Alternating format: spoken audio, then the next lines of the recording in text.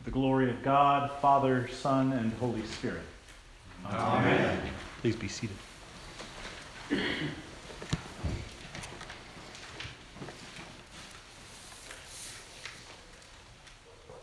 Tonight we recall two gifts that Jesus Christ gave his followers before his death.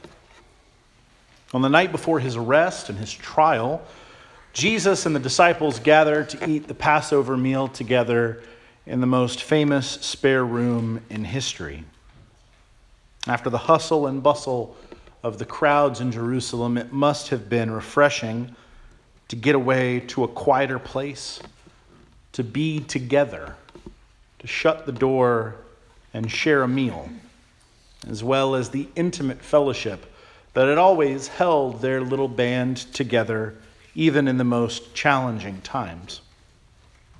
There had been difficult moments, of course, especially once they arrived in the city.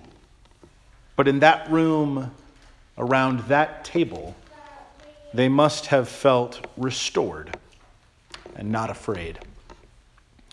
There must have been comfort in the friendship that they shared and in the familiar rituals of eating with one another. For at least a little while, things were as good as they had ever been.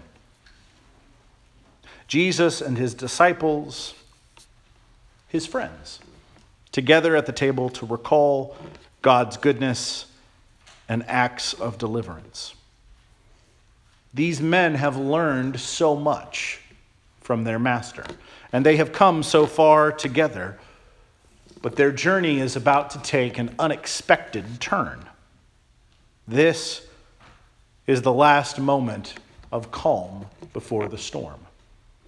And Jesus cannot just come out and tell them what to do. They will have to ride this one out on their own. But Christ has a little time left to be sure that they have everything they need. Despite all that they have shared with Jesus, his followers are perhaps blissfully ignorant of what the next few days will hold and how their world is about to change. So instead of giving more instruction or more preaching, Christ gives his disciples two great gifts: an act of service and a meal. The washing of feet was usually, of course, performed for guests by servants or enslaved people.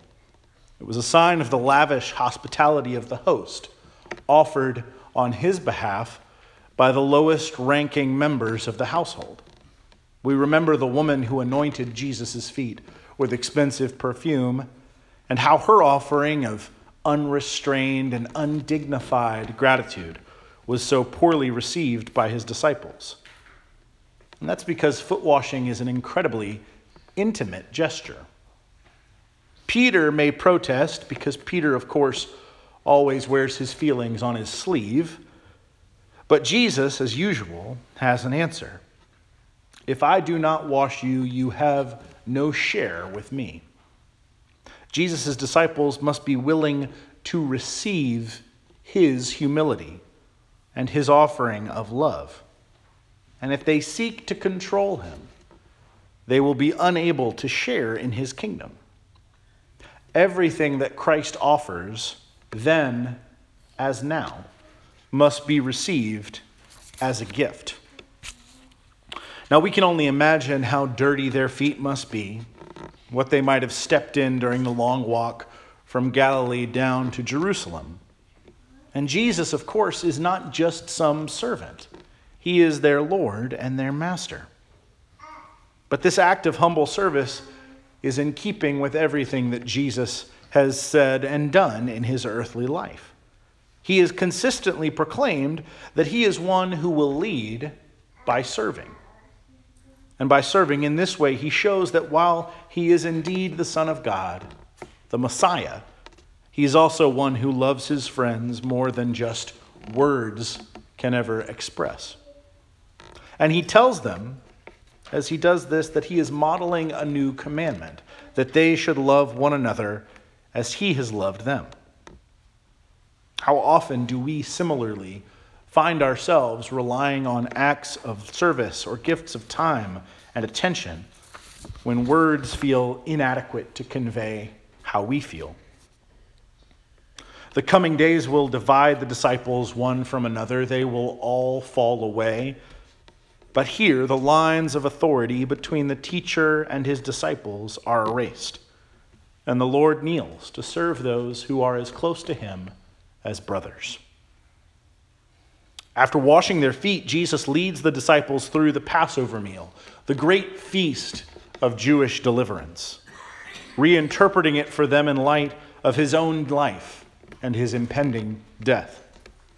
His sacrifice on the cross will be a new Passover, ransoming the world from sin and death by the blood of a pure sacrificial lamb. And he tells the disciples that each time they eat together, they should remember him.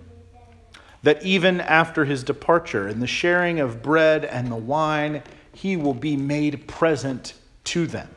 In a powerful way, he will be there with them. In the time to come, sharing this meal together will help them to recall their friend and his teaching. But it will also give them the strength that they need to proclaim him as Savior and Lord. It will become the central act of worship of the church that Christ founded and that his disciples will lead.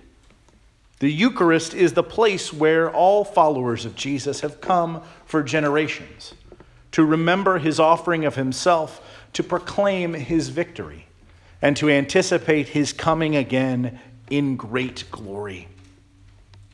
Our hope is built on his sacrifice on the cross, but our hearts are gladdened and our spirits are restored at this table where we are fed by the Lamb of God, who is both host and meal. The Eucharist is a powerful mystery, but in the sacrament of his body and blood, Christ makes us, like those first disciples were, into friends of God. And when we meet with Jesus in the Eucharist, we are strengthened to live as his community and to go out into the world to love and serve others, to proclaim the gospel and to wash feet, to feed the hungry and clothe the naked. The Eucharist makes the body of Christ present in the world again through us.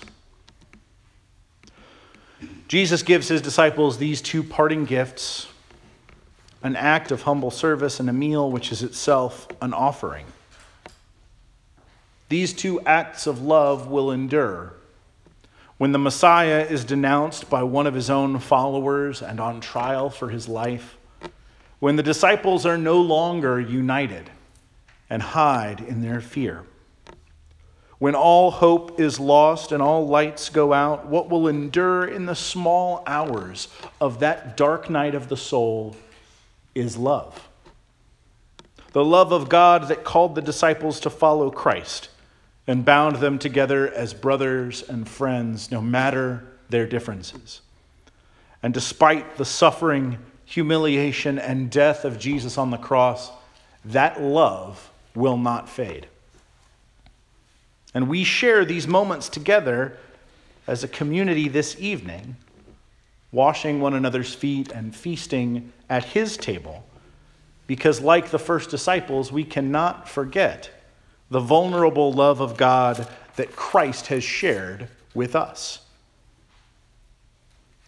Soon we will strip this sanctuary of all of its finery, just as Christ's body was laid bare by his tormentors. The linen and the brass and the vestments will be removed. The candles will be snuffed, the lights will go out. And when we are done, all that will remain will be the body and blood of our Lord, left here for those who wish to watch and pray a little while longer. And at the end of the night, even those elements will be consumed, seeming to leave nothing behind. But even then, the love of God remains. When everything else is dead and buried, when every connection is broken, whatever or whoever else might be taken away, the love of God that Jesus showed to his disciples in that upper room never fails. Amen.